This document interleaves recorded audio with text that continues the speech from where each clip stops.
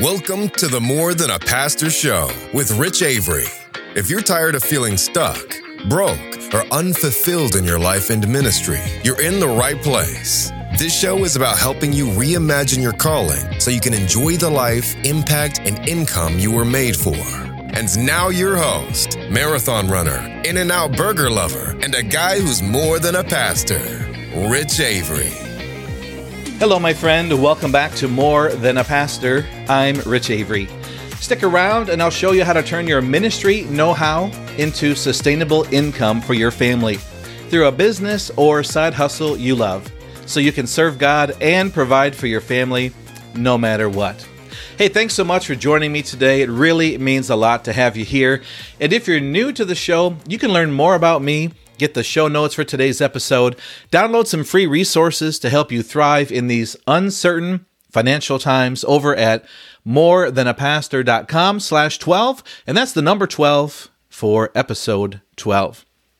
Well, today I'm kicking off a brand new series on why I think we're witnessing the beginning of the end of the church as we've known it in America, and why I think it's okay for you and me to feel fine. Well, if you are an 80s child like I am, growing up in the 70s and 80s, you might remember the band REM. It's the end of the world as we know it, and I feel fine. Yeah, I didn't really think I would ever sing on a podcast before, but I did it today. And that's what this topic reminds me of. It's the end of the church as we've known it, but I think it's okay to be okay about it. And I'll explain in a moment why I believe co-vocational pastors are the future of the church and why now really is the time for pastors like you and me to figure out how we can leverage our ministry skills into a secondary income source so we can serve God and provide for our families no matter what. Well, the next 5 episodes or so in this series are going to be on the shorter side, maybe 10 or 15 minutes each. And in each one, I'll share a different cultural, social, or economic shift or trend that is disrupting the current traditional or institutional church model. And I believe it points to a co-vocational future for pastors. So what exactly do I mean by co-vocational? And is it really anything different than bivocational? Well, I'll give you my quick definition and distinction between those two in just a moment. But first, I'd really like to make clear that in these episodes or on my blog or podcast, I do not ever want to say that the church in America is no more, or is dying, or is fading, it's going away. Because I firmly believe that Jesus Christ is fully in control and that he's still building his church to fulfill his redemptive plan in the world, and that you and I, we get to be a part of that. And there's just nothing greater than that. But I do believe this means the end of the church as we've known it for the last 50, 100 years in America. And that the church of the 21st century just might end up looking a lot more like the church of the first century than the 19th or 20th centuries. And I think that is a good thing. And that's what I want to talk about on this in this series, because I think the traditional, what we know of as like traditional, institutional, you might even say corporate church model, I think that's broken. And I think that needs to be disrupted to make a way for some fresh expressions of church that will reach the growing majority of people who will just never be reached by what we think of as traditional churches. They're not going to be reached by going to a church building. They're not thinking the church is relevant to them. And so how do we reach those people? So that's what I'm saying. I think the church model is going to be different. How we fund churches is going to be different. How pastors provide for their families is going to be different. That's what I want to talk about in this series and in today's episode. But my friends, the good news for you and me is that the church was birthed from disruption. It was made for disruption, and it has been reformed, it has been renewed, it has been reborn through disruption as well. So the disruptions we are facing that we're going to be talking about in this series, those things maybe are new to us, but they're not new to God, and they're not new to the church. And so I believe that this is an opportunity for God to reshape the church and make it more into what He wants it to be. And we'll talk more about that. So before we go any farther, let's talk about what I mean by bivocational or co-vocational. Is there really any difference between the two? I like to use the word co-vocational, but maybe this is a word that you haven't heard before. Now, I'm a Gen Xer. So growing up in the 70s and 80s, I was familiar with the word bivocational. And in the Christian school I went to, in the Bible church I went to, we knew pastors, not our pastor, but we knew pastors in the community who were bivocational. And in general, this is my observation, this is my experience, maybe yours is different, but in general, a bivocational pastor had a, quote, secular job in the marketplace that paid the bills. And they prayed that one day their church could support them fully and hire them full-time. So they were part-time with the church and part-time in a job. Or maybe they were full-time in the church and full-time in the outside job. I mean, we know how many hours pastors can work, don't we? So, but in my view, I think this is accurate at that time. A bivocational pastor, they kind of had seen their roles as being distinct and different. The work in the marketplace was separate from the work in the church. And I think co-vocational is different, and I want to talk about that. But let me share a phrase from my friends in Cambodia. I've been there many times over the years, and I love this phrase. They say it all the time. You see it on T-shirts there in Cambodia. It says, same, but different.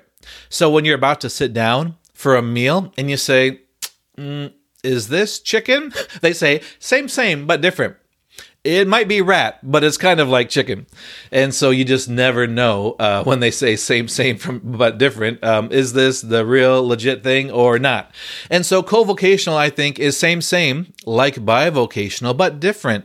Yes, it's a pastor who works in the church and in the marketplace. But in my view, a co-vocational pastor views those two roles purposefully complementary.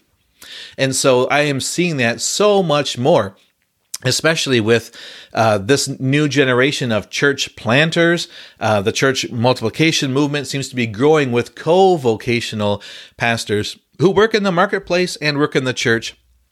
And they love to have a foot in both worlds, but they see them being complementary and not distinct or separate. So what are the benefits of co-vocational ministry? Co-vocational pastors, they feel called to have one foot in the marketplace and one foot in the church. Their work in the marketplace is not a means to an end, but an integral part of who they are. And it's an extension of their church ministry. You know, in the co-vocational model, I think churches love the fact that they're not financially strapped by having to cover a pastor's full salary. And I've met so many pastors who love that their livelihood isn't limited by the church's ability to pay them. And while bivocational pastors were often praying that they could become full-time in the church, many of today's co-vocational pastors resist that. They love and they want to maintain being co-vocational forever. They love that their business or job in the marketplace keeps them grounded in their community. They love that their salary doesn't put a financial strain on their church and that they have the potential for greater financial and time freedom. So in this series, we're going to explore why I think the church of the future will be led by co-vocational pastors. And what does that mean then for pastors, maybe like yourself, who have been full-time in the church for all their ministry time? Men and women in ministry who have been pastors for 20, 30 years or more. What happens then if your church can no longer afford to pay your full salary? What would you do? And so how can we future-proof our ministries and our income by turning what we know, love, and do into a profitable, passion-based business. That's what I want to talk about in this series. So next time, I want to begin sharing some cultural trends, some social trends that I believe are pointing to why the future of the church is co-vocational. It's one thing just for me to say it, and maybe you believe it, maybe you don't. But I want to share some evidence. I want to share some signs, some signals that I believe are pointing to why the future of the church is co-vocational, why churches are going to struggle to survive on tithes and offerings alone, and why pastors need to prepare for that eventuality. And so one of the biggest reasons I think is politics and how Christians engage in the political sphere. This is a message that I mentioned in the last episode. I was kind of afraid to share because I don't want to get into theological debates or political debates here on this podcast. And I know that it's going to create it can create some division because we're seeing that in our churches, right? Sadly, around politics. But I think it's an important message to share, and I just want to share it with you, again, just to begin to make the case for why I think churches are getting smaller, churches are going to struggle financially, the institutional church, and why fresh expressions, co-vocational pastors may be the future of the church. So the next podcast episode is entitled Donald Trump, Evangelical Politics, and the co-vocational future of the church. So if that interests you, I hope you will join me. Even if it doesn't, and you're wondering, what in the world is this guy going to say? Am I going to get mad? Am I going to think he's all right? So I hope you'll join me for the next episode. And in all of these, I'd love to get your feedback. I want to get a discussion and a dialogue on this. So I'd love to get your feedback on it as well. So hope you'll join me for the next episode.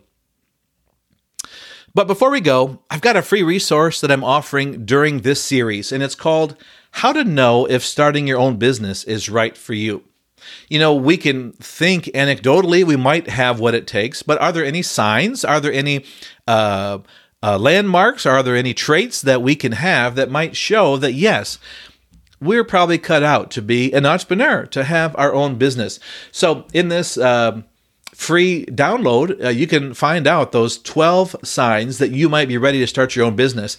And there's 3 things that I think every pastor has to have in order to launch and grow a successful, profitable business. So I hope you'll download your free copy of that today. It's at morethanapastor.com/biz. That's morethanapastor.com/biz. Well, that's it for this episode of the More Than a Pastor Show. If you've enjoyed it, would you do me a favor and subscribe and give me a review on Apple Podcasts? It's a great way to support the show, and it really does take just a few seconds. As always, you can find my contact information, the show notes, and useful resources over at my website at morethanapastor.com. And until next time, I'd love for you to remember that you are more than a pastor. Saying yes to God's call doesn't mean you have to say yes to feeling stuck or broke or unfulfilled in your life and ministry. Let's work together and create the life, impact, and income you were made for.